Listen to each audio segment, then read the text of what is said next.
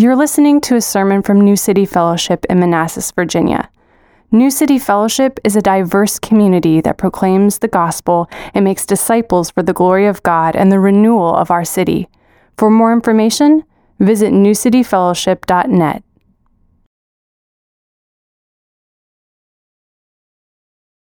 He'll turn me off at a certain point. So, it is a blessing to be here with you all, to open God's Word together and to learn and grow together. So before we get into the actual passage, normally we start by reading the passage and then sort of working through it. We're going to do things a little bit differently today. We're going to go through it sort of step by step. And before we do that, I wanted to provide a little background on the book as a whole. Ruth is, by all accounts, an amazing story. And really it's for two major reasons. One, because of the story it tells. There's a really interesting story. It's a really engaging story. Even if you could care less about Christianity, it's a cool story. We have a lot of different moving parts, and the author is really, I think, quite skilled in how he pulls it together. The second part is it's really cool when you step back and you look at Ruth and you see how God's larger, bigger picture plan for rescuing humanity, for intervening in our lives and drawing us back to Him. You can see that told in the microcosm of Ruth, how God intervenes and works through that. So pay attention to some of that as we go through today. Ruth also has the distinction of being only one of two books in the Bible named after a woman. Kids, does anyone know what the other Bible book name is? Joel, you're looking right at me. What's the other one named after a woman? Oh, Lucy's raising her hand, man. Oh, we got one back there, Ellie? Esther? Yeah, is that what you were going to say, Lucy? Right on, yeah. So only two books in the Bible named after a woman, and Ruth is really told from the perspective of a woman. So let's enjoy that this morning as we go through it and over the coming months as we work through Ruth. Ruth is also the only book in the Old Testament named after a Gentile or a non-Jewish person. Depending on your understanding of the book of Acts and of Luke, some say he was a Gentile, some say he wasn't. So it might be the only one, it might be just, but in the Old Testament, it is the only book named after a Gentile. I said Ruth is an amazing story. Like any piece of art or really wonderful piece of music, any masterpiece, it takes effort to understand what's going on, what's being conveyed. You can't just glance at something, the Mona Lisa or Rachmaninoff. You can't just listen for 30 seconds and get it. It takes time and it takes work to really understand that, to appreciate it, and to understand what it's trying to convey. And I think Ruth is like that. Because we're reading Ruth in English and not in the original language of Hebrew, it's a little harder for us. Of course, that's true for all the books of the Bible, but particularly in the case of a story like Ruth, I think it's extra hard to really follow along. So I'd encourage us to go slow, to take our time to really immerse ourselves in the story and be patient with it, right? Sometimes I think we get impatient with ourselves and we just try to rush to the end. So let's not do that today. I think it's also helpful to recognize that just like any book of the Bible, there are different types, there are different categories. The prophets, you have the epistles, and as you read through them, understanding what kind it is helps inform how we read it. So again, Ruth is a story, and we're going to try and preach it through like that. Chapter 1 can be overwhelming. I'll just, disclosure there. But I think it's really important that we take time to meditate on the struggles of these very two real women. And I think that'll help better position us to understand the majesty of God presented throughout this book. So with that long prologue, let's jump into chapter 1. In the days when the judges ruled, there was a famine in the land, and a man of Bethlehem in Judah went to sojourn in the country of Moab, he and his wife and his 2 sons. So we're going to take a brief pause. Ruth is a story, like I've said a few times now, and stories have settings and characters. And we'll be fully introduced to the first set of characters in a minute, but verse 1 gives us the setting. In the days when the judges ruled. This is a loaded introduction and a clear reference to the book of Judges, which is the book right before Ruth in your Bibles. We could spend all morning trying to unpack what it means to live in this period, and in your free time, I would encourage you to start working through the book of Judges. Lars and I will be preaching through Ruth over the next coming months, and I think it'd be helpful for you to have that background and context as we work through Ruth together. That's the period in which she was living. The original audience would have immediately recognized this as the chaotic time in Israel's history after Moses and Joshua and before the monarchies of King Saul and King David. Hundreds of years as slaves in Egypt and decades wandering in the wilderness finally have given way, and they've arrived in the promised land. They're there at last. But as you probably know, or as some of you might know, things were anything but perfect. Up until the time of the judges, God had appointed a leader for the people of Israel, starting with Abraham and down through the patriarchs to Moses and finally Joshua. At the end of the book of Joshua, before he dies, Joshua gives one final command to Israel that we have recorded in Joshua chapter 23. And now I'm about to go the way of all the earth, and you know in your hearts and souls, all of you, that not one word has failed, all of the good things that the Lord your God promised concerning you. All have come to pass for you, not one of them has failed. But just as all the good things that the Lord your God promised concerning you have been fulfilled for you, so the Lord will bring upon you all of the evil things until he has destroyed you from off this good land that the Lord your God has given you, if you transgress the covenant of the Lord your God, which he commanded you, and go and serve other gods and bow down before them. Then the anger of the Lord will be kindled against you, and you shall perish quickly from off the good land that he has given to you. Twice Joshua says, not one word of God's promises concerning the people of Israel have failed, and warns Israel to continue to be faithful to God, lest they be punished. Unfortunately, after the death of Joshua, Israel dove headfirst into a time of apostasy and unfaithfulness. The period of the Judges is perhaps one of the darkest periods for God's people in the Old Testament, where the stubborn disobedience of Israel is contrasted regularly with God's faithfulness and justice. Judges 2:16 through 19 summarizes this period in Israel's history well. Then the Lord raised up judges, who saved them out of the hand of those who plundered them. Yet they did not listen to their judges, for they whored after other gods and bowed down to them. They soon turned aside and from the way that their fathers had walked, and who had obeyed the commandments of the Lord, and they did not do so. Whenever the Lord raised up judges for them, the Lord was with the judge, and he saved them from the hand of their enemies all the days of the judge. For the Lord was moved to pity by their groaning because of those who afflicted and oppressed them. But whenever the judge died, they turned back and were more corrupt than their fathers, going after other gods, serving them and bowing down to them. They did not drop any of their practices or their stubborn ways. This cycle of salvation, idolatry, punishment, cry for help, salvation continues time and time again throughout the book of Judges, and with each cycle, things get worse and worse. The book of Judges closes with Judges 21:25 saying, "In those days there was no king in Israel. Everyone did what was right in his own eyes." In the midst of this turmoil and uncertainty, we are introduced to our first set of characters in verse 2.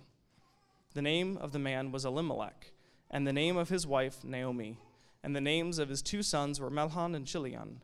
They were Paphrathites from Bethlehem in Judah. They went into the country of Moab and remained there.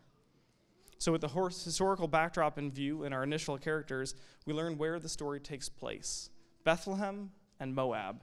Verse 1 tells us that there's also a famine. We don't know much about the famine, but given the context, it's likely a result of Israel's unfaithfulness.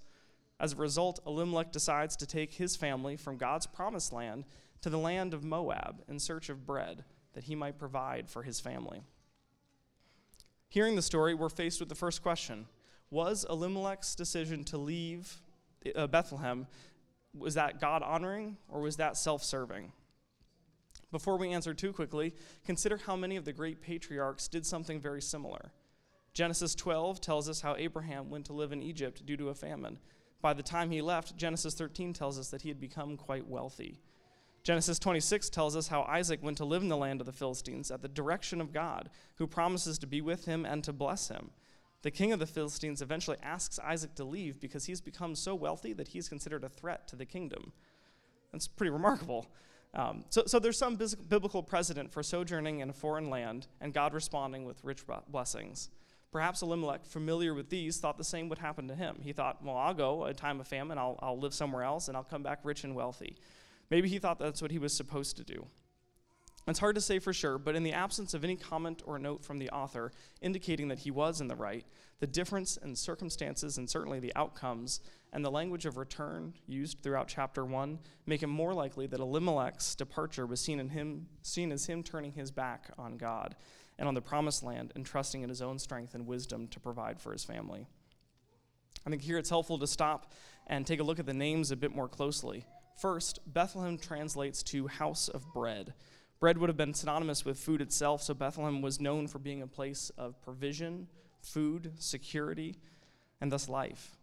But all that now is taken away by the famine.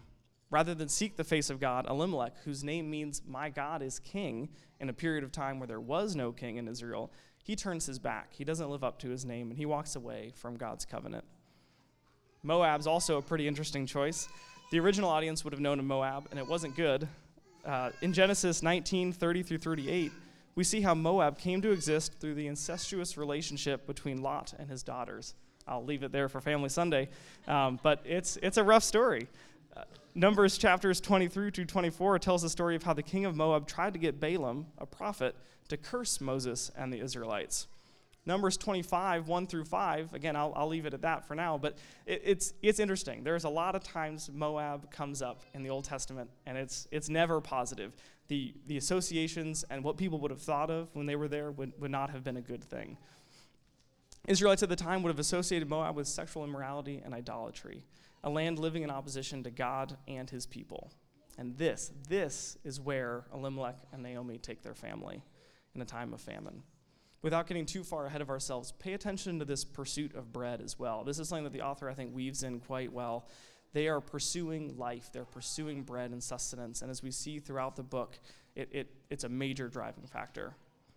So we're only at verse 3. So again, I promise we'll get there. But Elimelech, the husband of Naomi, died, and she was left with her 2 sons. These took Moabite wives. The name of the one was Orpah, and the name of the other Ruth. They lived there about 10 years. And both Mahlon and Chilion died, so that the woman was left with her 2 sons and her husband. The style of writing here is pretty interesting. At the beginning of the story, in just 3 short verses, the author recounts the death of Naomi's closest family with almost no detail. It's cold, distant, and without any explanation. Try to put yourself in Naomi's shoes. You've left your home, your extended family, your friends, your land, everything you've ever known, and now your husband is gone. The author doesn't even use Naomi's name. He says the woman was left with her 2 sons. It's as if she's begun to even lose her identity. After the death of your husband, perhaps thoughts of returning to Bethlehem come to mind, but before you can make any plans to return, your sons marry Moabite women. The author doesn't give any indication as to Naomi's initial relationship with them, what she thought when that happened, but Naomi would have been familiar with how God punished Israelites for taking Moabite wives. If nothing else, she was probably thinking about what her friends and family were thinking back home if they would only know that her sons had married not just foreign women, but Moabite women. The sadness of her husband's death is now mixed with guilt and shame over who her sons have married. 10 years later, with no grandchildren to brighten her spirit, her sons also die. As if barrenness, one of the greatest curses of their day, wasn't devastating enough, she must now bury her 2 sons without her husband. The past decade has been defined by sadness and despair, and it gets worse and worse. Naomi has lost everything, including any hope of a future. As we read Ruth, especially if you're familiar with the story, we're tempted to skip past and gloss over these first 5 verses. They're uncomfortable. We don't like to talk about sadness and death. It's hard to know what to do with it. Let me encourage you to stay here for a minute. When we open the book of Ruth, we should be floored by the intense pain that Naomi has experienced over the last 10 years. Her pain and suffering has been prolonged and seemingly without respite. Imagine losing your family through death or estrangement, your job and any potential of a future career, your retirement accounts, Social Security, health insurance, all forms of meaningful community, your spouse, your children, all while you live in a foreign land with foreign customs and foreign gods. Let this break your heart the way it breaks God's heart. We should feel at least a sliver of the hopelessness that Naomi is feeling at the end of verse 5 if we are to understand the rest of the story and the larger story of how God loves and cares for his people. Perhaps you don't need to imagine these things as you're experiencing them today. There is so much to learn from Ruth and Naomi and how they deal with their pain. Let me encourage you to study their character, their triumphs, and their failures, and encourage you to place your trust in God anew every day as they do. So with the last 10 years in perspective, the author now starts to move the story forward. Verse 6, then she arose with her daughters-in-law to return from the country of Moab, for she had heard in the fields of Moab that the Lord had visited his people and given them food. After years of misery, pain, and loss, verse 6 shows us the first soft glow of hope, and it comes with the first reference in the book to the God himself. He has visited his people, and he is providing for them. So she set out from the place where she was with her 2 daughters-in-law, and they went on their way to return to the land of Judah. But Naomi said to her 2 daughters-in-law, go, return each of you to her mother's house. May the Lord deal kindly with you, as you have dealt with the dead and with me. The Lord grant that you may find rest, each of you in the house of her husband. Then she kissed them, and they lifted up their voices and wept. And they said to her, no, we will return with you to your people. It's as if Naomi begins the journey only to realize early on that there's no future for her daughters-in-law in Bethlehem. They're widowed foreigners journeying to a land with foreign customs, laws, and even different gods. Once in Bethlehem, the best they can hope for is to eke out a life on the margins, only a few weeks away from destitution. She frees them of any obligation to her. They've done their part. They've served her. They've cared for her. She frees them of all of this, and now hopes that they would be able to marry someone else. Remember, they were married to her sons. Now she's saying, no, go, be free, enjoy life and marry someone else. But they protest. So Naomi begins to work out the math, showing them just how hopeless a life with her really is.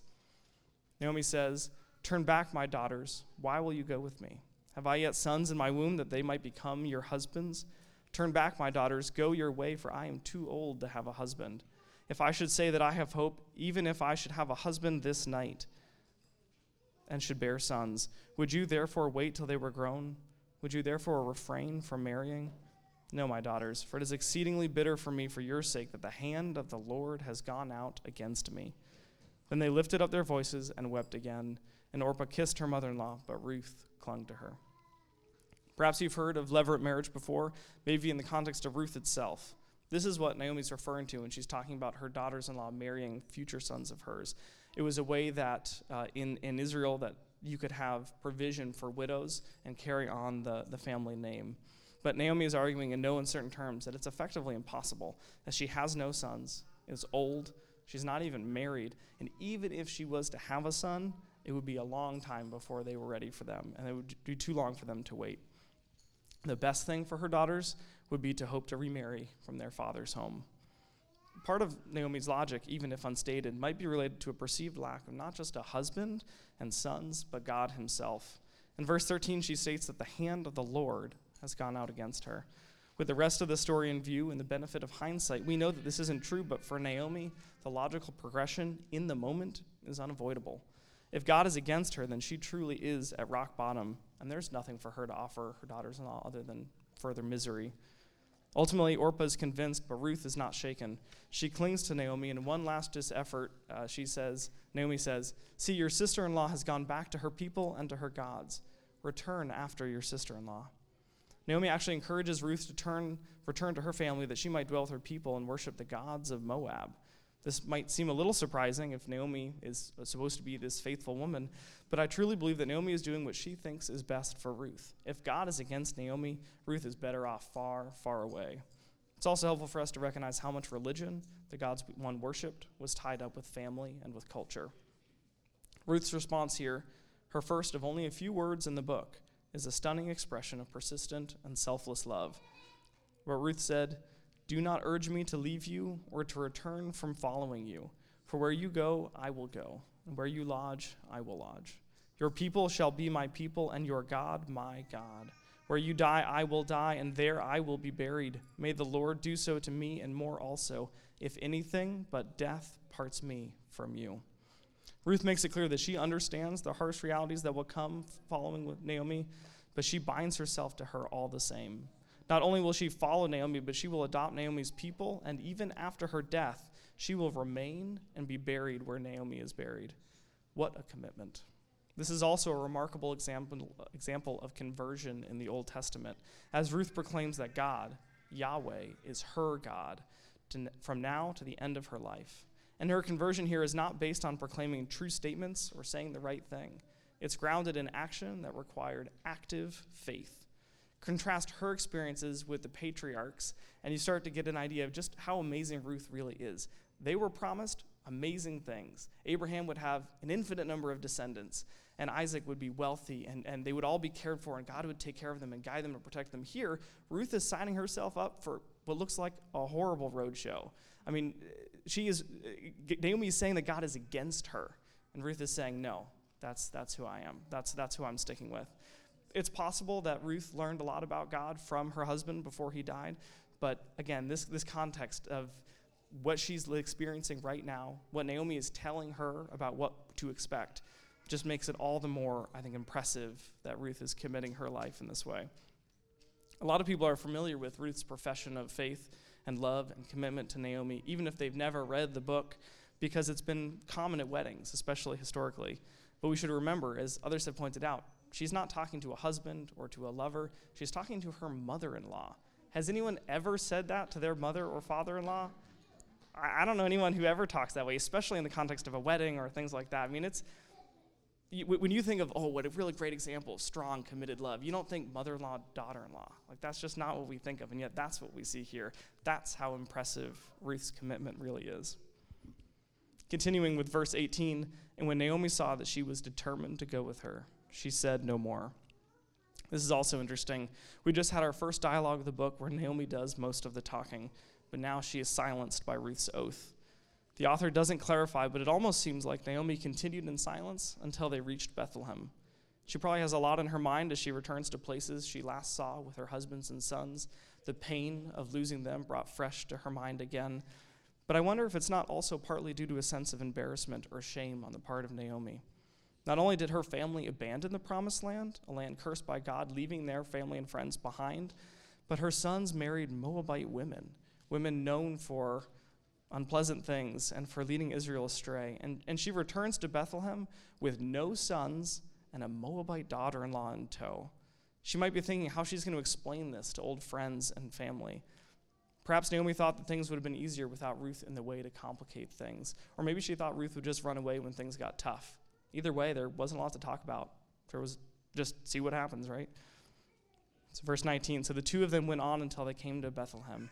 And when they came to Bethlehem, the whole town was stirred because of them. And the woman said, "Is this Naomi?" She said to them, "Do not call me Naomi, call me Mara, for the Almighty has dealt very bitterly with me. I went away full, and the Lord has brought me back empty. Why call me Naomi when the Lord has testified against me, and the Almighty has brought calamity upon me?" Think about this for a minute. They returned together, worn out from the road, but in Bethlehem at last. The town is abuzz with excitement. The Hebrew word for stirred has the connotation of a noisy commotion, often used in the context of battle.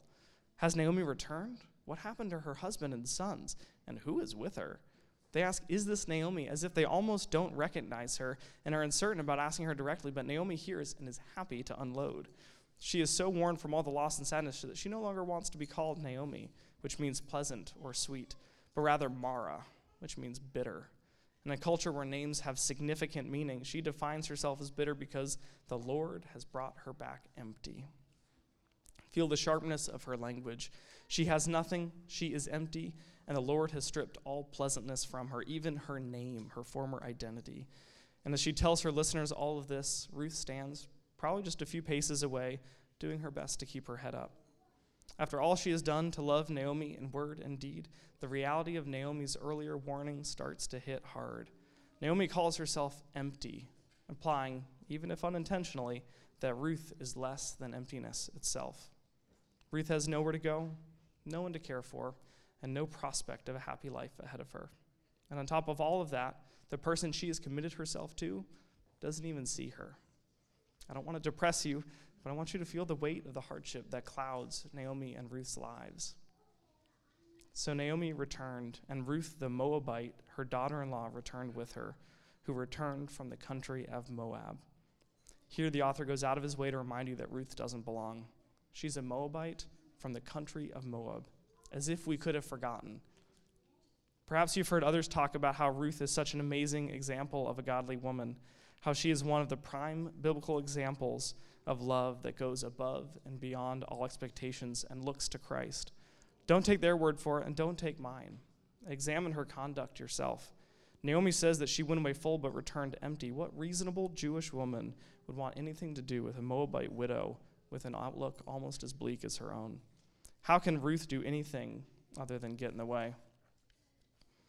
And yet Ruth cares for Naomi. She continues to walk faithfully alongside of her, forsaking everything she's ever known in exchange for the very God that Naomi says has dealt so bitterly with her. God is faithful. We know this as we read the scriptures and as we look back in earlier seasons of life. Being gathered together this morning is an amazing example of God's faithfulness here in our own lives as Christ builds his church here in Manassas. But in the midst of tragedy, in the midst of a season of loss, it can be difficult to see his faithfulness, and we're prone to question what we used to take for granted. Kids, just a few weeks ago, we talked about the Apostle Thomas and how he doubted that Christ had really been risen from the dead. Does anyone remember that?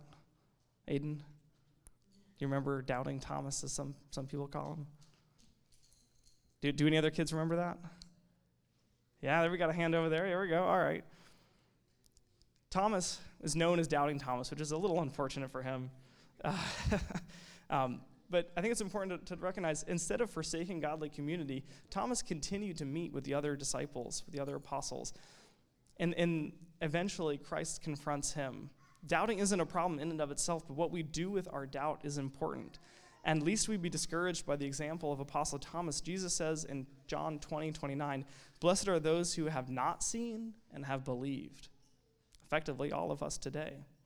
Naomi indeed turns back to Bethlehem, demonstrating a continual faith in God despite all that has happened to her. But she doesn't put on a smile and pretend everything is okay. When she returns to the gates of Bethlehem, she tells everyone that she blames God for the calamity in her life. She has a strong understanding of God's sovereignty and is honest with where she is at, even if she isn't willing to take her complaints directly to God. She would have been raised on the stories of the first 5 books of the Bible. She would know how God has led Abraham out of his father's land, how Joseph was sent ahead of his family to Egypt to prepare for a great famine. She would have known of her ancestors' exodus from Egypt and God's provision in the wilderness in the form of the leadership of Moses and Joshua and the manna and the quail. And as she looks at her life, she must be thinking, why is this happening to me? I wonder how many times she asked that question in those 10 years of loneliness, isolation, and sadness. Paul Miller, a Christian author, says, her faith in God drives her frustration with God. Because she believes that he is both good and powerful, she is in agony. Over the last decade, these thoughts must have just been coming time and time again to her with seemingly no end. If you're going through a hard season of loss of family, loss of job, loss of love, I want to encourage you by reminding you that God is faithful. Joshua reminds the people of Israel that not one word has failed of God's promises. And we know that as God promises in Romans 8:28, for those who love God, all things work together for good, for those who are called according to his purpose. This doesn't mean that we're going to understand what is happening, and it certainly doesn't mean that life will be easy and satisfying. In fact, after an honest reading of the Bible, you should walk away expecting hardship and suffering on behalf of the gospel. But it does mean that God is at work in the lives of believers, drawing us further and further into relationship with him. Like Naomi, don't give up. Turn to God anew each day and pursue fellowship with those who can help point you towards him, just as Naomi returns to Bethlehem. Perhaps you aren't going through anything like what Naomi is going through, and I'd say praise God for that. But remember what Paul says in Romans 12:15, rejoice with those who rejoice and weep with those who weep. When we encounter someone like Naomi in our own life, we might be tempted to try and explain the hardship away, or maybe we just want to avoid the topic altogether. We don't like to be sad, and we struggle with the realities of death. What does it look like to love someone who's dealing with immense pain? On this point, the example of Ruth is extraordinary, especially when juxtaposed with modern advice. How does Ruth respond? Ruth responds by listening. She exemplifies Paul's exhortation to weep with those who weep. She doesn't stop there. Remember, Ruth's husband died as well, not just Naomi's sons. And by committing herself to Naomi for the rest of her life, she's giving up her only hope of the one thing their culture valued for women, bearing and raising a family, all so that Naomi would continue to have a family of her own. Instead of throwing a pity party for herself, Ruth trades her life for Naomi's. Jesus says in John 15:14, greater love has no one than this, that someone lay down his life for his friends. Sometimes loving those around us that are going through prolonged seasons of hardship can be exhausting. Today you might hear someone advise Ruth to take a step back and establish some personal boundaries. Naomi's always depressed. Don't let her negativity get you down. Don't be consumed by a toxic relationship. And you need to grieve and care for yourself before you can care for her. There's some wisdom in this, but it all misses the beauty of the gospel. In discussing Ruth chapter 1, Paul Miller says, when we care for a hurting person or live with a difficult spouse, that person often doesn't have a lot of love to give us. Important but peripheral truths like communication skills and the need to confront just don't cut it. They lack the power to sustain us in the hidden work of love. Only the core passions of Christianity, love and faith, can sustain us in the hidden work of love. As Jesus says in Matthew 16:25, for whoever would save his life will lose it, but whoever loses his life for my sake will find it. Ruth, whose name means friend or compassionate friend, pledges her life to Naomi for the rest of her life, and in doing so turns her life into a living sacrifice. As a foreigner and widow, Ruth gives up her one hope for a family of her own, that Naomi might have one. In the eyes of the culture around her, her sacrifice leaves her without any value or future. Perhaps you've noticed that we didn't actually finish chapter 1 yet. Chapter 1 ends with, and they came to Bethlehem at the beginning of the barley harvest. The author writes this last line in a way that would have sounded ironic to his original listeners, as if this was all by chance, when of course the implication is that God was directly responsible for this timing. As we continue with the story of Ruth in the coming months, we'll begin to see not only God's faithfulness to Ruth and Naomi, but to the very people of Israel through them. This is the central focus of Ruth in a time of societal unrest and moral failure. The book of Ruth showcases God's faithfulness and provision as he works to establish a godly monarchy in the reign of King David several generations later. The story of Ruth is a microcosm, a foretaste of how God is working in all the earth to establish the unending reign of his son, Jesus. Ruth's life, a living sacrifice, points us towards Jesus, the perfect sacrifice. Perfect because through his death and resurrection once, we have the possibility of eternal life with God. And not just us, but all people. Ruth herself, as a Moabite woman, testifies to God's adoption of peoples from all nations and cultures. In the story of Ruth, we also have a wonderful illustration of God's provision through bread. Naomi and Elimelech leave in pursuit of bread, and Naomi and Ruth return in search of bread. As we'll see in the remaining chapters, not only does God meet their need for the present, but he meets their need for the rest of their lives, and in doing so provides for the future of Israel and ultimately the world. As Jesus declares in John 6:35, I am the bread of life. Whoever comes to me will never go hungry, and whoever believes in me will never be thirsty. Communion, which we'll have here in a few minutes, is a physical reminder of Christ's sacrifice and provision for those who believe. He has become our sustenance for now to the end of eternity. We shall never hunger and thirst again because he has met our every need by restoring us to right relationship with God. Communion is also a time for us to proclaim to those around us the faithful grace and compassion of our God. One day he will return to draw us to him in eternity, and by eating the bread and drinking the wine, we remind each other and proclaim to all the world the glory of God and our future hope. As such, if you don't proclaim to follow Jesus, we would encourage you to remain in your seat. This isn't because we want to bar or restrict anyone from the communion table, but rather we want you to consider your relationship with God this morning. Don't pursue a life that leaves you hungry and empty. Instead, pursue a life transformed by Christ's death on the cross, with the knowledge that Jesus desires to feed you for eternity if you would only receive him as you are today. In a moment, you can form two lanes down the center aisle. Take the cup and the bread and take them to your seat where you can consume them when you are ready. With that, I'll read from Luke's account in chapter 22, 17 through verse 20. And he took the cup, and when he had given thanks, he said, take this and divide it amongst yourselves. For I tell you that from now on I will not drink of the fruit of the vine until the kingdom of God comes. And he took bread, and when he had given thanks, he broke it and gave it to them, saying, this is my body, which is given for you. Do this in remembrance of me. And likewise the cup after they had eaten, saying, the cup that is poured out for you is the new covenant in my blood. Come forward as you're ready.